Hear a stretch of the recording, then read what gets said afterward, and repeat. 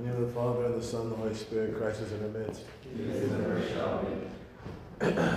Today we are commemorating the holy Unmercenaries, Cosmas and Damian, who were given a great gift of healing, the ability to heal both in soul and body. And they received this gift with thanksgiving to God, and they evidenced this thanksgiving to God by not charging for their services, hence the title Unmercenary. And we see that their gift was powerful, and that the notoriety of the gift that they received and the gift that they wielded to the glory of God began to spread throughout the land.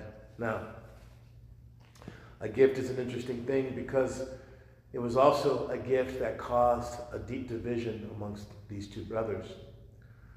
At one point in time, they had healed a lady was healed.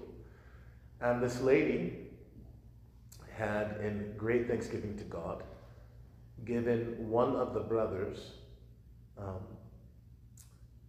believe it was some amount of food, some bread, or something to this effect. And she handed it to Damian, if I remember correctly. And Damian, as oft, began to refuse the gift. And the woman said, no, receive it in the name of the Holy Trinity. It is 3 pieces of bread.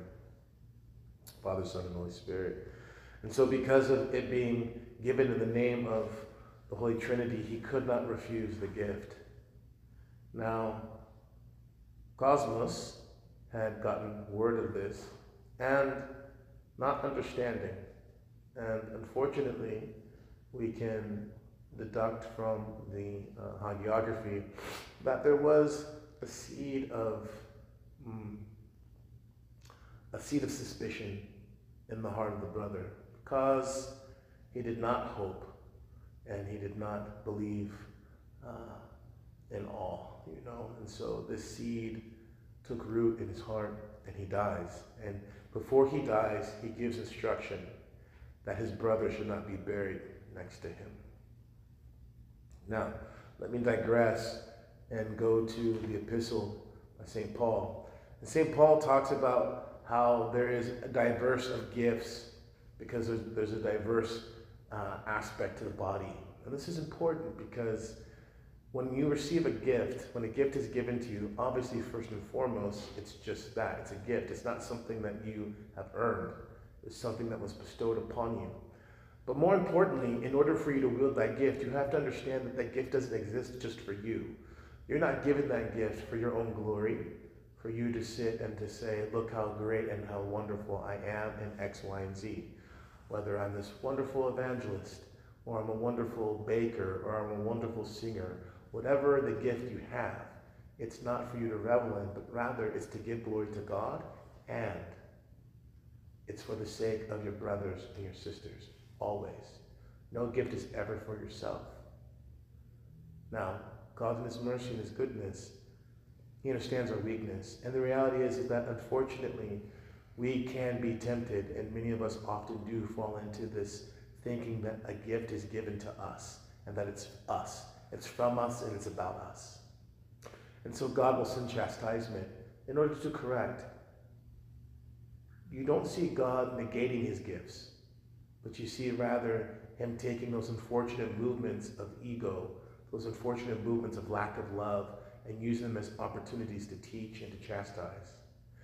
Getting back to Cosmas and Damian, we see then that this unfortunate lack of love in the one brother, causing him to say, do not have my brother buried next to me, becomes an opportunity for God to reveal himself again.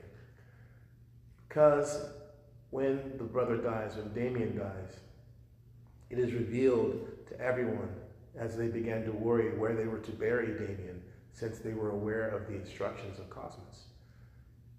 And it's revealed to them that the Holy Trinity deems that the brothers would be buried together. And so what Satan would have for an opportunity of division between brothers, God used as an opportunity for him to manifest his presence and to show that he is the God of reconciliation. So although we may be fearful of the temptations that we feel to look at the gifts that God has given us as something unto ourselves and something to feed our ego, we should have no fear, because we know that God loves us, and those whom God chastens are the ones whom he loves. And so we see that even if we are falling into egoism, even if we are misusing the gifts that God has given us, God's love and his wisdom is still greater, and he's able to chastise us in such a way that all would recognize the love and the unity that's found in those who are dwelling in the body of Christ. My sons and my daughters, God is generous with his gifts. If you want to preserve the gift that God has given you, then you must be generous. You yourself must be generous in all things. And in being generous in all things, you have a guarantee of the preservation, not just the gift that God's given you, but more importantly, the presence of the one who's given the gift. That the prayers of St. David, Alleluia, Lord Jesus Christ, our God, have mercy on us. Amen.